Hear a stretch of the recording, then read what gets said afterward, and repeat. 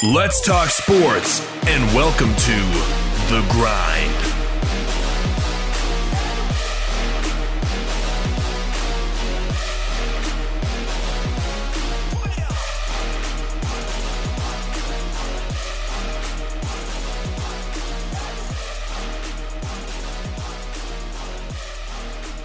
And good Wednesday to you, and welcome inside the WKVL studios of Rocky Top Sports. I'm Wayne Kaiser, and you're listening to The Grind, Wednesday edition, hump day, and it's not raining when we kick the show off this morning. Maybe the first time in maybe 2 weeks. That it's not been torrential downpours, river in the parking lot, the whole deal. So that's good. I mean, it's positive. It's always good to not have precipitation that makes you want to run and put 2x2 in a boat. But we do have some cool things to talk about today. Tennessee men's basketball took it to the Arkansas Razorbacks last night, really never let up, and actually a team that hadn't trailed much this season, Arkansas, they had lost a lot of games close at the end, hadn't trailed a lot in games this year, nearly trailed wire to wire. So we'll talk about that matchup and what Tennessee has to build from after a really nice performance last night. Also want to talk about the NCAA requesting that Congress help with some rulings on pay for play or pay for likeness legislation that's coming down in a few states, California being one of the namely states. Citing that this is an unfair recruiting advantage. I think this is a real cool topic to kind of dive into because it's Pandora's box. We've talked about it before, and we'll dive right into that. But then also, kind of breaking news, a couple days ago, Mel Tucker, Colorado's head coach, former Georgia defensive coordinator, former NFL coach, was named as a candidate for the Michigan State job. Tucker quickly says, I'm staying in Boulder. I'm here for the build. I'm doing all this. I'm doing all that. About 3 hours ago, several people broke it, but I'll go with Feldman. Bruce Feldman, to give him the credit, said Mel Tucker to be announced on Wednesday as Michigan State's new head football coach. So kind of, that's the timeliness of college football.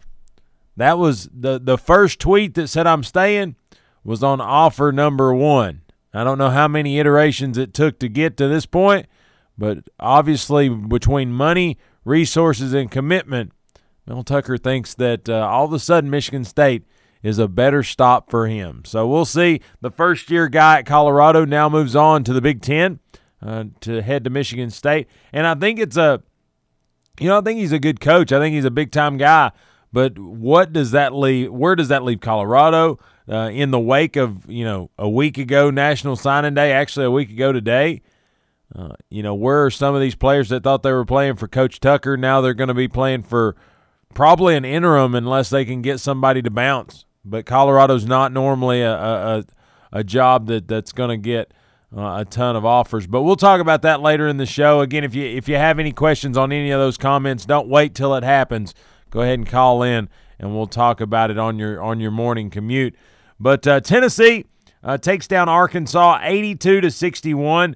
And when you look at the box score, look at the recap, it was all Vols for this game. Tennessee freshman Santiago Vescovi, wow, Wednesday hit me right there, got a season-high 20 points, 8 assists on Tuesday night as they limited Arkansas to its fewest points in SEC play this season and posted a convincing victory of 21 points. The bounce-back win for Tennessee, who now sits at 14-10, 6-5 in conference play, saw five Vols score in double figures, and Jordan Bowden getting 16 himself, 6 rebounds and 3 assists.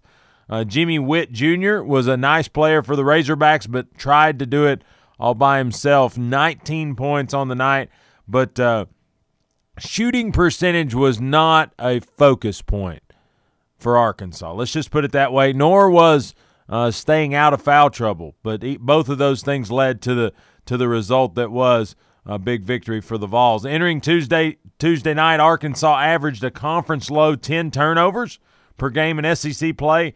The Vols forced 14 in the victory last night. So, again, met their season average and pushed that out a little bit. Prior to the game, Arkansas 7 losses on the season were by a combined 32 points. They lose to the Vols by 21.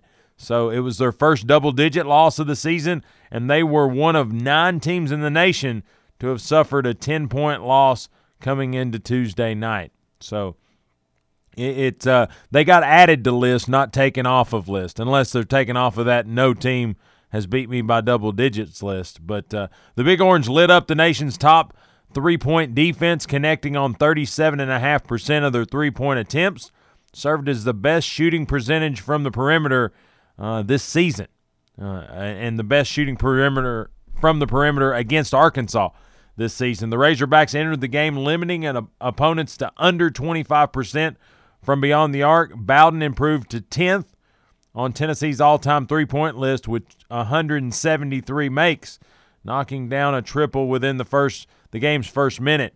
He would score 5 of the Vols' first 8 points and finish the night with 16. Freshman Devontae Gaines came in, got quite a bit of good minutes, energized the Tennessee defense with 2 steals, a block, and a charge drawn early in the contest. During an 8-0 run by the Vols, highlighted by Vescovi all over the place, the Razorbacks went nearly 6 first-half minutes without a point, turning the ball over 6 times in that span. A corner 3 by Vescovi extended Tennessee's lead to 15 with just over 6 minutes remaining in the opening half, and the freshman led all scorers at that point with 13 points at the break. Tennessee's really strong defense surrendered a mere 23 first-half points to the Razorbacks, Arkansas's fewest points in a half this season.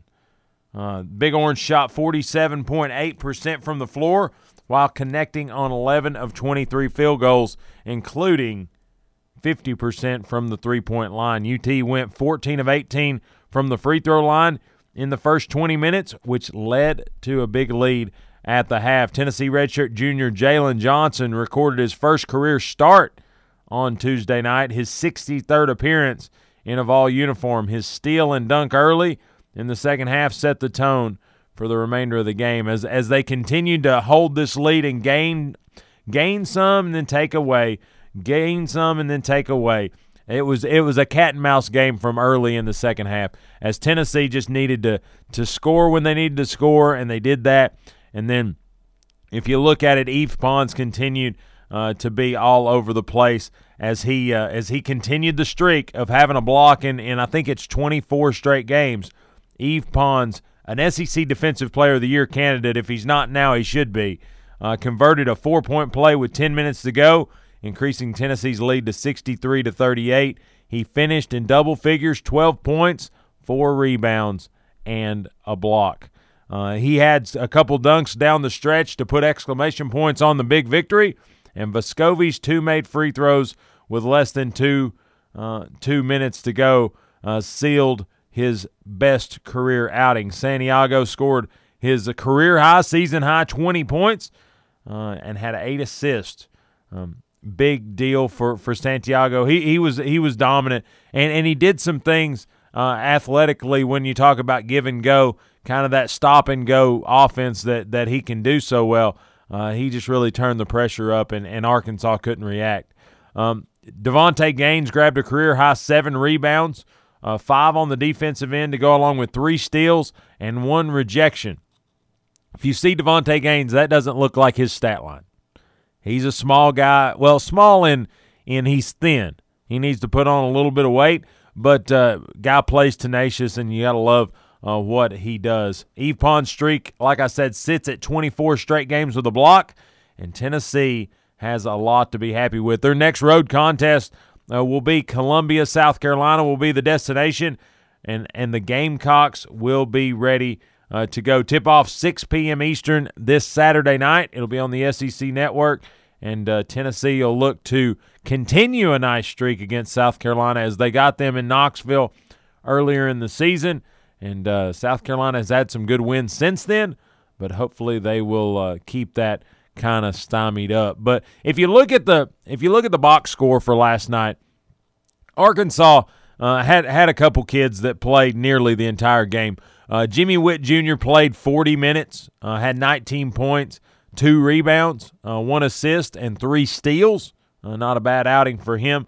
A couple other Razorbacks in double figures, 34 minutes, 11 points, 4 rebounds for Desi Seals.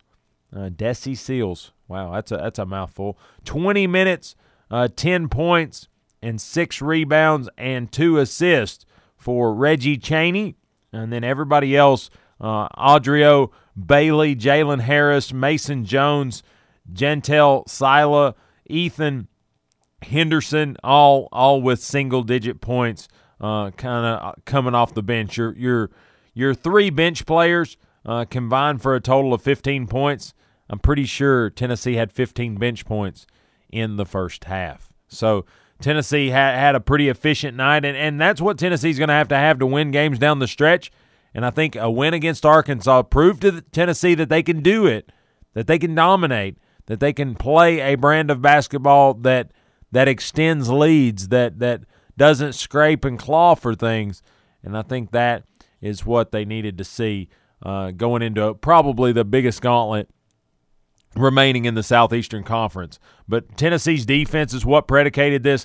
28% from the floor in the first half, 33% from the floor in the second is what Arkansas put up there, which Tennessee, I don't want to take anything away from their defense because I think Tennessee's defense did a lot to really open some of that stuff up. But if you watch this game at all, Arkansas didn't really run an offense early in that game. I don't know that they ever really did. But early in that game, it was down, 1 pass, throw it up. Down, kind of juke, dribble, drive, throw it up. I'm not a defensive guru, but I feel like that's easier to manage. Just really force the issue and make them make a bad shot or a bad pass because they're not going to pass it a lot. So I think 7 of 25 from the floor in the first half, 8 of 24 in the second half. Only made 15 shots all night for 30.6% efficiency over the night. I think you gotta be happy with what that is. They only went inside 10 times. 5 of those 15 shots were from beyond the arc, and they didn't get to the free throw line a terrible bunch. They shot 26 of 36. That's a lot of free throws. I know what people are saying, but at the same rate, I thought Tennessee didn't get in too bad of trouble. Had 5 players in double figures, so allowed our guys to play, and just did what we needed to do. Shot at least 48% in both the first and second half from the floor, and kind of 6 of 16 from threes. Not ideal, but it's better than where we have been. Points in the paint, 40. I love that because that means we drove in there and got some tough points. I think that's what Tennessee's going to need to do because the perimeter game isn't as clutch as it has been. But you look at it, Santiago Vescovi, I love the point matchup here because nobody had to go the full 40. Santiago Vescovi, 30 minutes, 20 points, 1 rebound, 8 assists, and 1 steal. Jordan Bowden, 38 minutes. He had 16 points, 6 rebounds, 3 assists. John Fulkerson, 28 minutes, 14 points, 8 rebounds, 1 block, 1 steal. He's all over the place. Eve Pons, 31 minutes, 12 points, 4 rebounds, 1 assist, 1 block. Jalen Johnson, 20 minutes, 4 points, 3 rebounds, 2 blocks, 2 steals, and 1 assist. Olivier Nkuma, 19 minutes, 10 points, 6 rebounds, 2 assists, and 1 block. Devontae Gaines, 26 minutes, probably his biggest minute total of the year. 26 minutes, 6 points, 7 rebounds, 1 assist, 1 block, and 3 steals. Euros Plavsic, 4 minutes, no points, 1 rebound. Drew Pember, 2 minutes, no points. Jacob Fleischman, 1 minute, 1 rebound, 1 assist. And Brock Jancic, 1 minute, 1 rebound, no points. 82 points was the total for Tennessee and held the Razorbacks to just 61. A nice outing for Tennessee, like I said. But if you look at Tennessee's schedule moving forward, Arkansas was a nice spot to be right here. In between Kentucky, South Carolina. If you can kind of go to Columbia and handle your business, you come back next Tuesday for Vandy. Tennessee has to win, in my opinion, South Carolina and Vandy to put yourself in a position for the final 5-game stretch to mean something. And when I say mean something, I think it always means something because you've got NIT aspirations, if you call that. I think you have NCAA aspirations and you have NIT consolation. Does that make sense? And maybe that's a brash way to look at it. I don't know. I just think you always should shoot that high. But I think if you win against South Carolina, you win against Vandy, then you go into next Saturday with Auburn, Arkansas, Florida, Kentucky, and Auburn again to finish out your season. And in my book, in that mix, you need to win. You need to win 3 of those games. Now, can that happen? I don't know. I don't know that it can.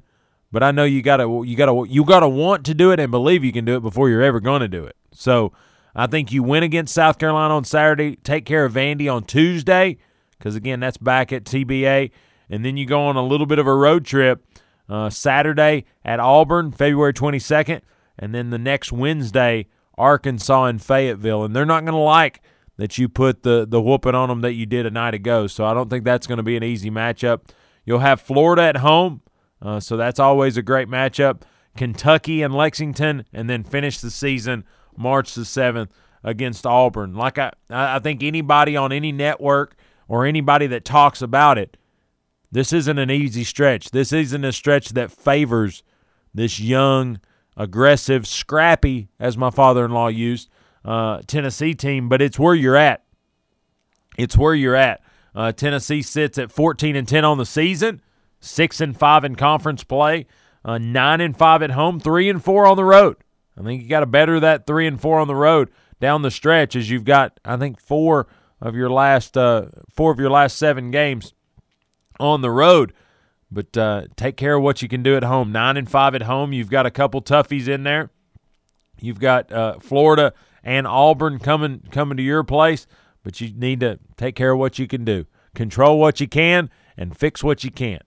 So I think that's what Tennessee's got to do. But I love what they did last night, and I think Tennessee fans need to soak this up a little bit as Tennessee did what they could do. And really, you got a lot of production from a lot of young players.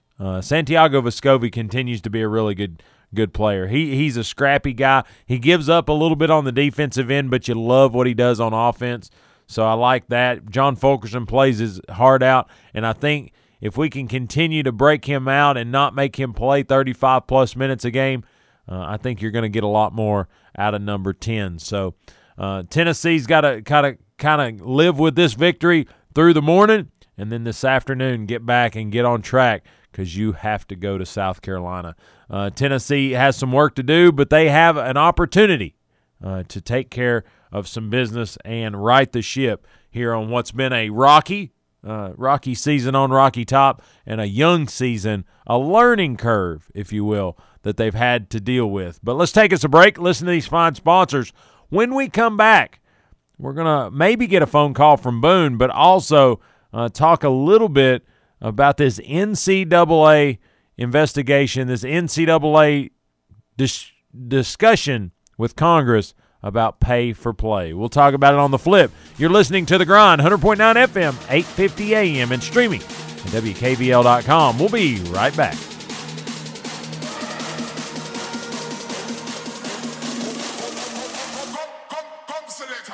Your hometown alternative to ordinary sports radio, 100.9 FM, 850 AM. Rocky Top Sports.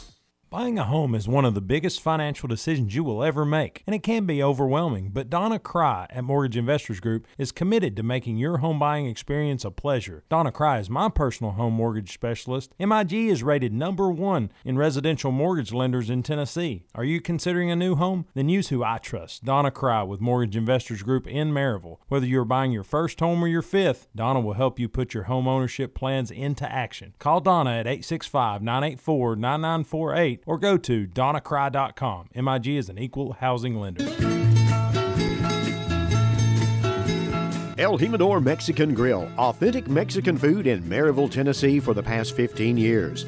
Open Sunday through Thursday, 11 a.m. to 10 p.m., Friday and Saturday, 11 a.m. to 10:30 p.m. El Jimador offers Monday through Friday lunch specials with their 15 minutes or free guarantee. Call your order in at 865-681-6040, and delivery is available. You'll enjoy a comfortable environment while gathering with family and friends at El Jimador Mexican Grill, located at 1705 East Lamar Alexander Parkway in Maryville, Tennessee. El Jimador Mexican Grill, a proud sponsor of Blount County Sports. Are you looking for a place to relax and have fun after work, or a place to fill the weekend fun? Check out the Party Pub in the heart of Maryville. They open at 7:30 a.m. and have daily drink specials. They have darts, karaoke, and billiards daily, as well as Tennessee football each and every Big Orange Saturday in the fall. So check out the Party Pub on Ellis Avenue in downtown Maryville, a place where they treat you like family, and it's always a good time. Rural King has joined Hope Products, a brand dedicated to saving children from childhood cancer and other life-threatening diseases. When you buy Hope Products coffee pods at Rural King, 50% of all profits go directly to support St. Jude's Children's Research Hospital. An 80-count box of Breakfast Blend or Hope House Blends coffee pods are regularly $24.99, but for a limited time are now just $12.98. Support St. Jude's by picking up some 80-count boxes of Hope Products coffee pods for $12.98 at Rural King, America's farm and home store. A workshop on human trafficking is presented by Natalie Ivey, Executive Director of the Community Coalition Against Human Trafficking. It'll be 10 a.m. to 12 noon, February 22nd, at the Chilhowie Club, 223 Clarion Avenue in Maryville. Parking is behind the building. It's open to everyone. For more information, contact Jamie Daly at 865-661-9055. This is Wayne Kaiser, host of Rocky Top Sports radio show, The Grind. If you're looking for a way to catch The Grind not in its normal programming, if you can't make that 6 to 7 hour, check it out online, thegrindonsports.com. It's the hub for everything The Grind. We've got Twitter feed, Facebook feed, and, of course, SoundCloud. If you miss a show, you don't have to miss it forever. Check it out online, thegrindonsports.com. That's thegrindonsports.com. Join us for the Blount Broadcasting Basketball Rivalry Series, Maryville versus Alcoa. Game number 2 of the series is Friday, February the 14th at Alcoa High School. Girls action starts at 6 p.m. and the boys take the court immediately after the girls' game. Wayne Kaiser will be courtside to bring you play-by-play of each exciting minute of the action.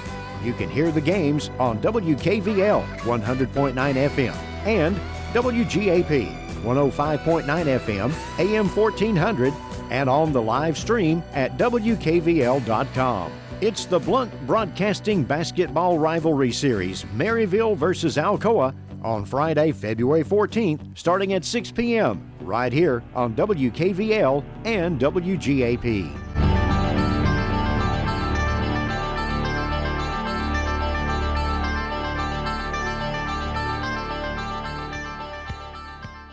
Custom shirts, vinyl decals, and all things custom printing. That's what Night Shift Printing brings your way. If you need custom printed accessories, check out my man Jacob Carter of Night Shift Printing. You can contact them direct, 321-6845, or via email at nightshiftprinting@gmail.com. That's KNIGHT, shiftprinting@gmail.com. Check them out on Facebook and Instagram. You don't want to miss it. It's well worth it. We don't always promise to be perfect, but we promise to give you our honest opinion. This is sports radio from a fan's perspective. You're listening to The Grind on 100.9 FM, 850 AM, Rocky Top Sports.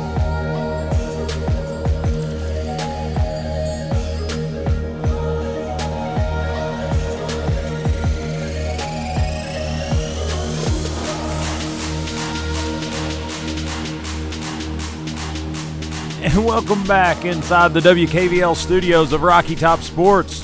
I'm Wayne Kaiser, and you're listening to the Hump Day edition of The Grind. As we move to segment number 2, again, if you like what you're hearing, check us out on Facebook.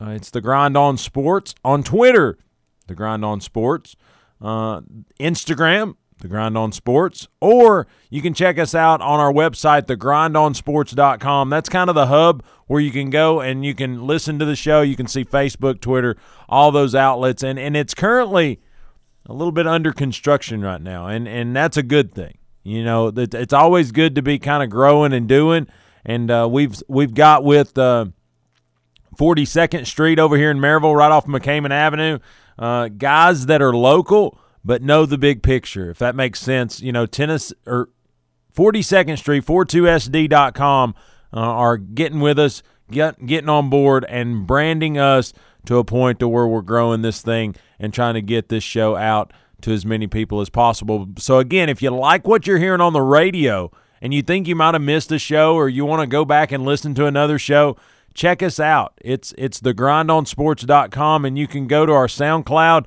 follow us, subscribe to us. It's free, no charge there, and you can go back and listen to all the way back to day number 1, which was August 1st, 2018. So if that's something that you're interested in, check us out. And again, 42SD, 42nd Street Marketing here in Maryville, they can turn your vision, which is what they're doing with me, turning the vision into reality, putting pen to paper, or putting, I guess, click to monitor on the screen, and redoing some of our branding, social media, and our website. So if you like what you hear, check us out. But if you need some marketing, check out 42nd Street, 42sd.com. Mike and the great team over there do a great job, and you won't be disappointed. Again, great to be part of what's going on there. And then, of course, always appreciate them being right here. But the next segment we're going to move into, NCAA President Mark Emmert wants the Senate's help on a topic of athletic pay. NCAA President Mark Emmert urged Congress, this is a release from the Associated Press, to put restrictions on college athletes' ability to earn money from endorsements, telling a Senate committee Tuesday that federal action is needed to maintain uniform standards in college sports amid player-friendly laws approved in California and under consideration in other states. The NCAA last fall said it would allow players to benefit from the use of their name, images, and likeness, and is working on new rules to reveal that in April. But under the NCAA's timeline, athletes would be able to take advantage beginning in January. Meanwhile, more than 25 states are considering legislation that would force the NCAA to allow players to earn money off their personal brands in a bid to address inequities in a multi-billion-dollar college sports industry. California passed a law last year that gives broadcast endorsement rights to players, and it will take effect in 2023. Other states could grant those rights as soon as this year. So it's a little bit of a snowball effect that Emmert's trying to get out in front of. The NCAA's concern, and I think it's a decently valid concern, echoed by Big 12 Commissioner Bob Bowlesby, is that endorsement deals for athletes would have a negative effect on recruiting. With schools and boosters in states with those friendly laws could use money to entice players to sign with certain schools. Here's the deal. I know if you go to X school in this really rural environment, they're going to be able to give you this dollars. I'm gonna get you in. California's one that's got the laws, so I'm going to put you in L.A., and I guarantee that we can outsell, we can outbrand, we can outdo what you're going to get at that rural school. So I can see that as a caveat to what this is going on. It says if implemented, and I think this is Bowlesby speaking, if implemented, the laws would give schools an unfair recruiting advantage and open the door to sponsorship arrangements being used as a recruiting tool. This would create a huge imbalance among schools and could lead to corruption in the recruiting process because it's clean as a whistle right now. Just put that out there. He said we may need Congress's support in helping maintain uniform standards, but I don't know what this says. I don't know if this is a cry for help or if it's because it's legislation you got to have a little bit more beef in your background. But Emmert's comments were similar to what the NCAA, the Big 12, the ACC have been communicating to Congress through well-paid lobbyists. The Associated Press has found that the NCAA and two conferences spent nearly $750,000 last year lobbying in part to amplify their concern for guardrails on this endorsement pay for athletes. And you know, I've always said I'm kind of a slippery slope on this topic. Jerry Moran, a Kansas Republican and the chairman of the subcommittee on manufacturing, trade, consumer protection, said he was not inclined to talk about this until the new NCAA rules come out. But he said, I wish Congress, this is Emmert speaking. He said, I wish Congress was in a position, no, this is Moran. I wish Congress was in a position to be able to provide the NCAA and athletes the opportunity to find a solution, but the ability for Congress to do that is a challenge. He said the next step is to see what the NCAA is capable of presenting us in April and go from there. NCAA critics believe there is plenty of evidence that recruiting is already corrupt. I agree. Pointing in part to the federal criminal case involved shoe companies paying basketball players to attend school that they sponsor and letting players earn endorsement money won't create the major problems the NCAA predicts. I don't know about that. I'm really kind of hit or miss on this deal. Like, don't get me wrong. I think if there needs to be something that balances this out. You know, schools making the millions and this thing says billions on player likeness. I get that players need some level of money, but I also understand that these players are given what is now valued at nearly $100,000. I mean, a college education at a Division I program, especially if it's a top 25 academic school, that's a big deal. That's big money. And the fact that I understand that there's likeness and that they're playing and all these different things, but at the same rate, they're clean and clear on their academics. So, you know, I've said it before and I'll say it again. I say make what you want. Make what you want to make. But there needs to be some kind of checks and balances, like endorsement money goes through this financial advisor, however that needs to look. And once you cross a threshold, you're no longer a student athlete, so therefore you pay your own bill. And the reason I say that is because, you can't have your cake and eat it too. You can't have your hand in both cookie jars. That's this situation for me. And I'd love to hear other people's opinion. Again, this is an AP report, and I'm just putting my flavor on it. But I'd love to hear other opinions. 865-983-4310. Again, 865-983-4310. Give us a call. But I guess my thing is make as much money as you want. But at some rate, when you're making more money than the teachers that are teaching you, then no longer are you government funded.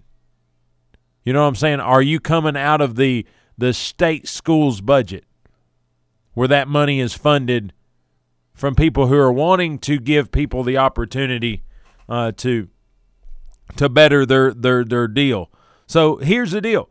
You know, do you allow so somebody makes more money. Here I'm trying to open my can of worms, I guess. So if somebody makes money off their likeness, so you say, so a student athlete, you give that limit at like $25,000. If you make more than $25,000 in a year, you are no longer eligible for the scholarship. I think you're still eligible to play, but you're not eligible for a scholarship. So do you allow that school to have an additional scholarship? Do you allow them to carry, 85 scholarship players, and does that player then become a walk-on? I think you've got to manage that as well, just because it could be really interesting. Oh, all of a sudden we have a scholarship available for you, Mr. Evans, because this guy just made money. See, he makes money, so you should make money. I don't know that you need to tweak with that. I think, there needs to be a max roster size, whether that's, 100 players, whether that's, what have you, walk-ons and everything included, and then you go from there. But I think you could definitely benefit the academic side, because I think there is a link, but it's a muddy road to get there, as the impact of athletics on academics. I mean, you look at Tennessee. I know we have a world-renowned engineering program. I know we have, great teachers and great programs, great agricultural stuff, everything. But if you're telling me the 90s didn't help fund a lot of the expansion, a lot of the deals in football that helped gain some of that ground in those other avenues, I think that's a far cry. I think absolutely there's a link. So is there a way to where, okay, we, Tennessee, Florida, Southern Cal, Notre Dame, however this needs to work, whoever you want to, school A here, they've got 5 guys that made over $25,000. There's 5 scholarships that can go to someone who maybe can't afford it. That goes to somebody who maybe based on GPA, based on how hard they're working, get an opportunity. Again, I'm spitballing at best here because I have no dog in the fight. I can't vote. They don't return my calls. It's one of those. I'm a small fish in a really big pond. But that's the funny thing about radio. I've got a place to put it right here on this microphone. And here's the deal. I love what's going on. I love that this conversation's being had. But again, I guess my hold my money bag and don't want to take it from me. I'm cautious because of the developmental environment that college sports is, that college athletics present. These kids are using college athletics as a platform to have a career. Well, this conversation, this idea is looking to merge those two. And maybe that's not a bad thing. Again, I'd love to hear other people's comments. But maybe it's not a bad thing. But I feel like, that window of change continues to close. I mean, at this rate, are we going to eliminate the walk-on? At this rate, are we going to, especially with basketball, I mean, one-and-doners, I mean, you get closer to draft time, I mean, these players can make multi-millions. Oh, the reason he had an off game in the Duke-North Carolina rivalry is because he had to go do a Nike commercial.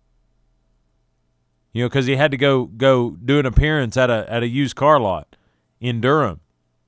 You know what I'm saying? I don't want to take away from the fabric that's what makes college football and college athletics different. I was talking to someone yesterday, and I said, you know what? Maybe that's the avenue the XFL gives you. If you're hot to trot, if like your goal in life is to make some money selling tennis shoes or to make money on a T-shirt that has your likeness or your face on it or to sell a couple jerseys, well, heck, go as a sophomore to the XFL.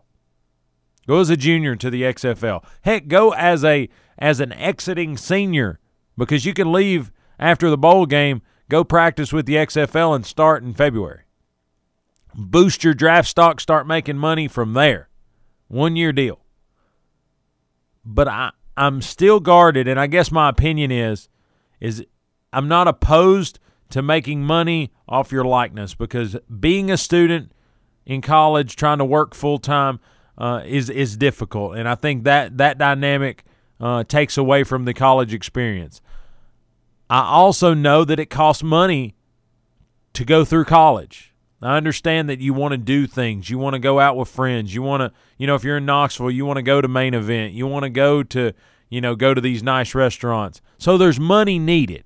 And I know a lot of people say, and I'm one of those, if you're an athlete, you go to the dinner, the dining hall and everything's free. I've had free lunches.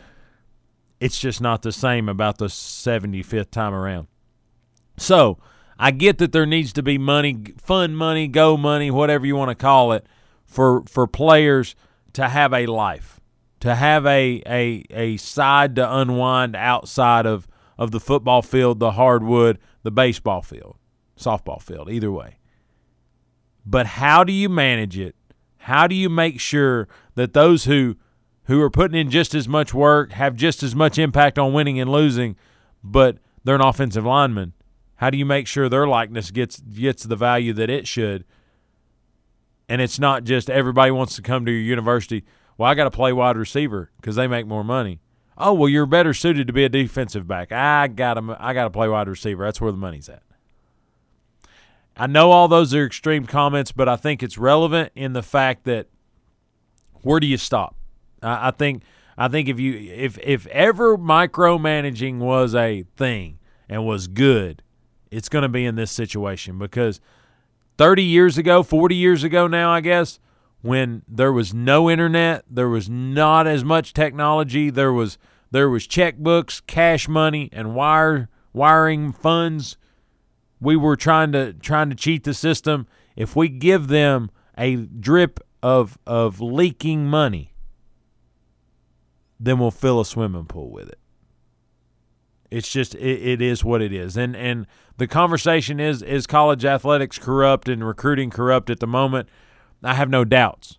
But if it's going to be mandated, if it's going to be allowed, if it's going to be in your face, and it's going to be NFL light or it's going to be XFL plus, either way, however you want to look at it, it's got to be managed. And the thing is, if you close the gap to where there's no difference between college and football and NFL, they both lose.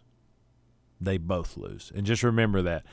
They both can see negative effects from this situation. But, I think it's sign of the times. Things are going to transition. Things are going to move. And we've just got to roll with it and live with it and see how it comes out. But we're going to get to another break, our last break of the day. But before we go, I want to announce Raiders Youth Football, Fairview Raiders Youth Football signups will be happening this Saturday, February the 15th from 10 to noon. Where, you ask? William Blount High School cafeteria.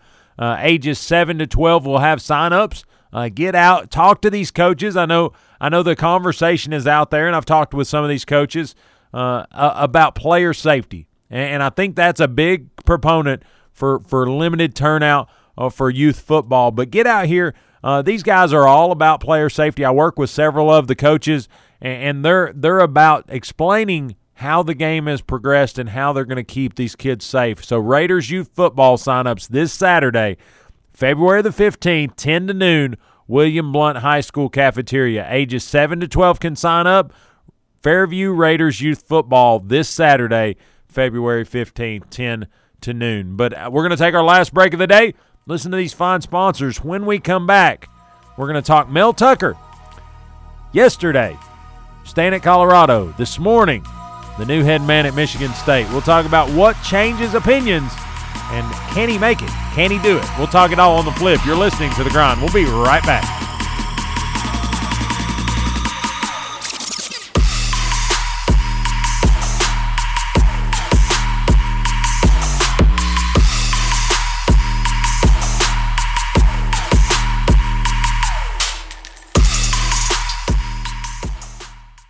Buying a home is one of the biggest financial decisions you will ever make, and it can be overwhelming, but Donna Cry at Mortgage Investors Group is committed to making your home buying experience a pleasure. Donna Cry is my personal home mortgage specialist. MIG is rated #1 in residential mortgage lenders in Tennessee. Are you considering a new home? Then use who I trust, Donna Cry with Mortgage Investors Group in Maryville. Whether you're buying your first home or your fifth, Donna will help you put your home ownership plans into action. Call Donna at 865-984-9948 or go to donnacry.com. MIG is an equal housing lender.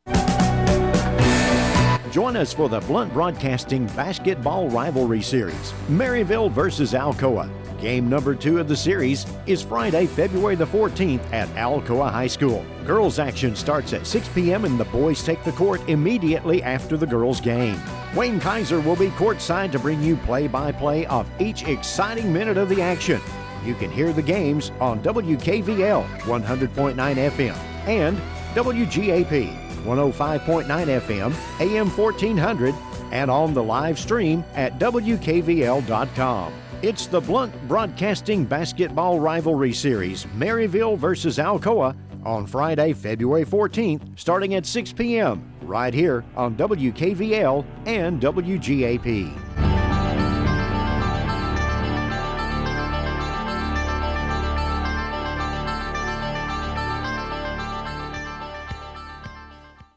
Are you looking for a place to relax and have fun after work, or a place to fill the weekend fun? Check out the Party Pub in the heart of Maryville. They open at 7:30 a.m. and have daily drink specials. They have darts, karaoke, and billiards daily, as well as Tennessee football each and every Big Orange Saturday in the fall. So check out the Party Pub on Ellis Avenue in downtown Maryville, a place where they treat you like family, and it's always a good time. Did you know most employers consider soft skills as important as the skills it takes to do a job? Soft skills include things like attitude, communication, teamwork, motivation, and time management. You can take your career to the next level by taking free soft skill classes at the Blount County Public Library. Find complete class schedule and registration information at www.bluntchamber.com. Custom shirts, vinyl decals, and all things custom printing. That's what Night Shift Printing brings your way. If you need custom printed accessories, check out my man Jacob Carter of Night Shift Printing. You can contact them direct 321-6845 or via email at nightshiftprinting@gmail.com. That's KNIGHT shiftprinting@gmail.com. Check them out on Facebook and Instagram. You don't want to miss it. It's well worth it.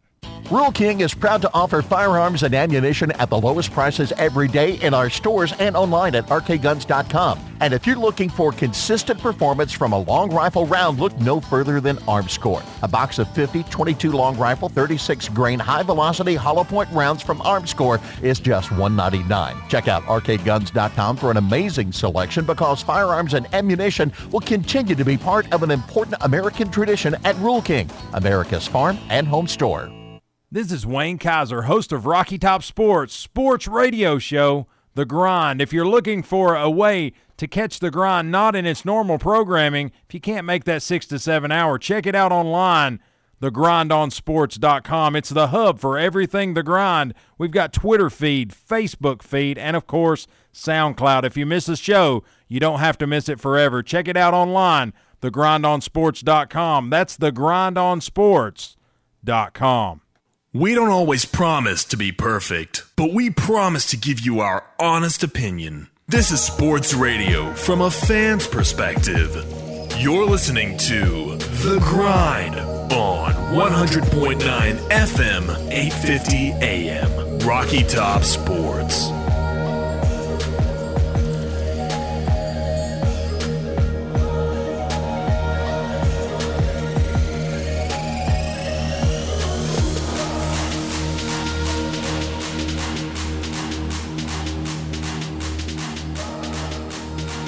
And welcome back inside the WKVL studios of Rocky Top Sports. I'm Wayne Kaiser, and you're listening to the Wednesday edition of The Grind. What a difference a day makes.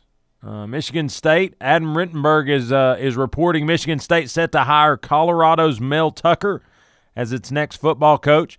Tucker, one of several candidates to seemingly turn down Michigan State's initial overture, becomes the focus of the school search late Sunday and through Monday. On Saturday, he retweeted that he remains committed to Colorado after speaking with Michigan State about its coaching vacancy. Says, while I'm flattered to be considered for the head coaching job at Michigan State, I'm committed to Colorado for the build of our program. It's great athletes, coaches, and supporters. We have unfinished business. Go Bucks. We Buffs. We are relentless. Culture, the build. A source said Tucker was hesitant to leave Colorado after only one season as the Buffaloes coach had attended an event with Colorado donors on Monday in Denver.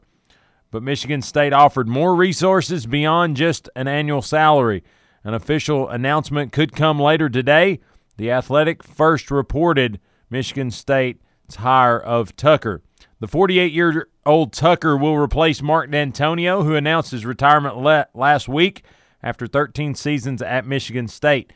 D'Antonio, 63, went 114-57 with the Spartans, winning or sharing 3 Big Ten championships and reaching the college football playoff in 2015.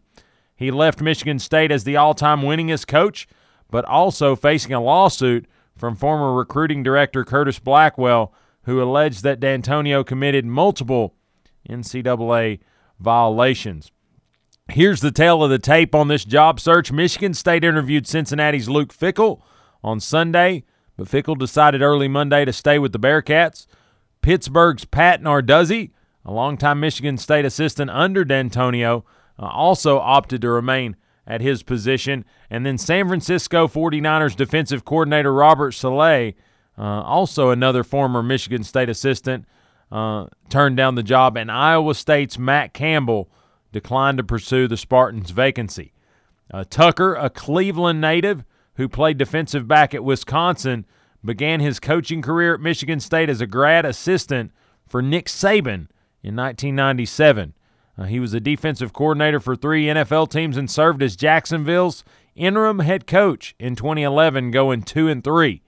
Tucker worked alongside D'Antonio at Ohio State from 2001 to 2003 and held coordinator jobs at Ohio State and Georgia before landing his first head coaching job at Colorado.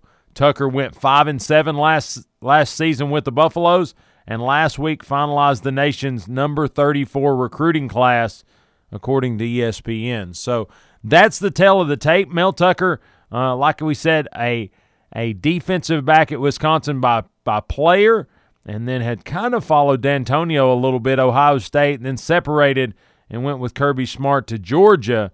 Had some success there, played in a national championship game, and then got the Colorado opportunity. Mel Tucker and Jeremy Pruitt both hired away. They played against each other in that national championship game that led to a tied championship. And Jeremy Pruitt comes to Knoxville, and Mel Tucker heads to Boulder. Mel Tucker was a name that was synonymous with the Tennessee job for a day or two, as it was Jeremy Pruitt or Mel Tucker. And they both had their pros. They both had their cons. So Mel Tucker's going to get his opportunity at Power 5 on a bigger stage, Colorado being in the Pac-12.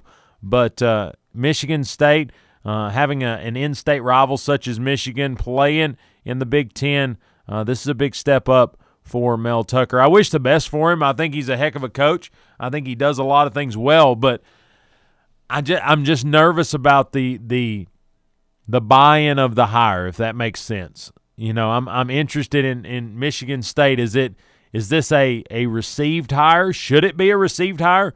Again, I don't have an opinion. I think he's a good coach, but I think 5-7 at Colorado your first year, I think there was some things left to be explained. Let's just say that. Wikipedia's already got him changed to the Michigan State head football coach. That's funny.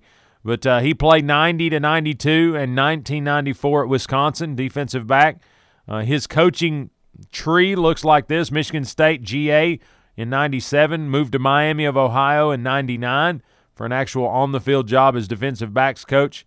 LSU in 2000, that would have been with Saban as well.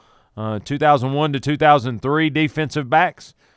2004, co-defensive coordinator at Ohio State. 2005 to 2007, Cleveland Browns defensive backs coach. 2008, he was the Cleveland Browns DC. Jacksonville Jaguars picked him up in 2009 to 11 as the defensive coordinator. And then 11 and 12, he was both the interim and an associate head coach for the Jacksonville Jaguars. 13 and 14, he was the defensive coordinator for the Chicago Bears. And then in 2015, he came to Alabama as an associate head coach, defensive backs coach, again under Coach Saban. And I take that for what it is, because I use that same logic with Pruitt. When they continue to bring you back, you're worth having. He goes to Georgia 16 through 18 with Kirby Smart as the DC and defensive backs coach. And then again, last year, get that first opportunity at a head coaching gig in Boulder. So this is kind of a two-edged sword, or a two-sided coin, however you want to talk about it. Michigan State's getting Mel Tucker, and I think a tough guy, a guy who, you know, can recruit. I think Boulder getting a 34-ranked class in anything is a big deal, because they have some let's just say facilities inequities. They're not necessarily up to snuff with the rest of the country. I think they're working toward that with some new commitments. But for him to be able to do that, I think is a big push. Michigan State may be a great landing spot for Mel Tucker because, let's just face it, I mean, Michigan State has a history of being a really good spoiler and to pop up every now and again and have a good year. And I think I think from my view in Maryville, Tennessee, that's okay. That's something that's being afforded at Michigan State that's not going to be there at a lot of big schools. And I don't know what his contract's going to look like. I don't know what they've given him as a staff pool, et cetera, et cetera. But you watch this deal and you say, maybe this is a good spot because he doesn't immediately have to come in and be 10-1, 10-2. He could be, a 6-6, a 7-5. Year one is probably okay. We'll see where we go from here, and then they're going to look for that build. Where nowadays in big-time college football, and I'm not saying Michigan State's not big-time, but I'm saying in the Michigans of the world, the Ohio States of the world, the Alabamas of the world, the Tennessees of the world, you win now or you're not any good. Period. You could go into a depleted staff. You could go into a depleted roster, bad facilities, whatever. If you're that good, win. And I think that's predicated by both what Nick Saban's been able to do, what Urban Meyer did at several stops, what Dan Mullins has been able to do at Florida. I think it's all lending itself to not 3-4 years, not 5 years to get this thing right. It's win now. Ask Chad Morris. Ask Matt Luke. Ask guys who were doing what they had to do to get it there and weren't afforded the time to do it. So I think Mel Tucker's in a decent spot with where he landed as far as Power 5, as far as big job. I think that's a good next step. I think Michigan State wouldn't like to think that they're a tier job, but I think they very much are. I think it's one of those things, unless you just love the community, if you just love the university, there's going to be jobs that could pull you away. Whether that's Wisconsin for Mel Tucker, whether that's an SEC job, however that looks, I think there's something out there to be said for that. But I think the bigger loss in this scenario is Colorado. And maybe I'm just a softie today because I feel like I've been on these heartstrings all day. What about these kids that signed that 34th ranked class 7 days ago? Let's talk about that. How many people is going to be like, oh, man, that's bad? Because like I said, what are you going to do? You're going to make the defensive coordinator, offensive coordinator, the interim, see what happens? It's going to be a terrible season? Possibly. I don't know. Maybe he's got a great guy up there. But a terrible season, then you've got to transfer, and then you lose a year of eligibility. It's just a stack-on effect. Or do you get somebody? Do you get a coordinator somewhere that's just itching, that just wants a head coaching job? Is this where Butch Jones goes? Who knows? But I'll say this. It's a tough spot for all these kids to be in. The next few days is going to be hard on them, and they need to get a hire made by the end of the week, because these kids don't need to have to go through that and try to go to school. If they're early enrollees, they've got that to deal with. If they're in high school, Lord knows what they're hearing. So Colorado's in a tough spot. Not that Mel Tucker did the wrong thing. You got to take advantages when they present themselves. But I think it's one of those deals that you hope for the best for Mel Tucker, and you really hope for the best for these Colorado kids, because that's a tough spot to be in. They thought they were good to go because Mel Tucker, new head coach, had done what he could do and was going to have an opportunity there. But, opportunity is just that. It happens, and then it's gone. So Mel Tucker, the new guy at Michigan State, Colorado has a vacancy. Go Butch Jones. You might be disappointed, but go there anyway. But anyway, if you're on your way to work or on your way home, take care, be safe, and yes, grind on. Don't miss top of the hour, Jason Swain and the Swain Event. We'll see you tomorrow.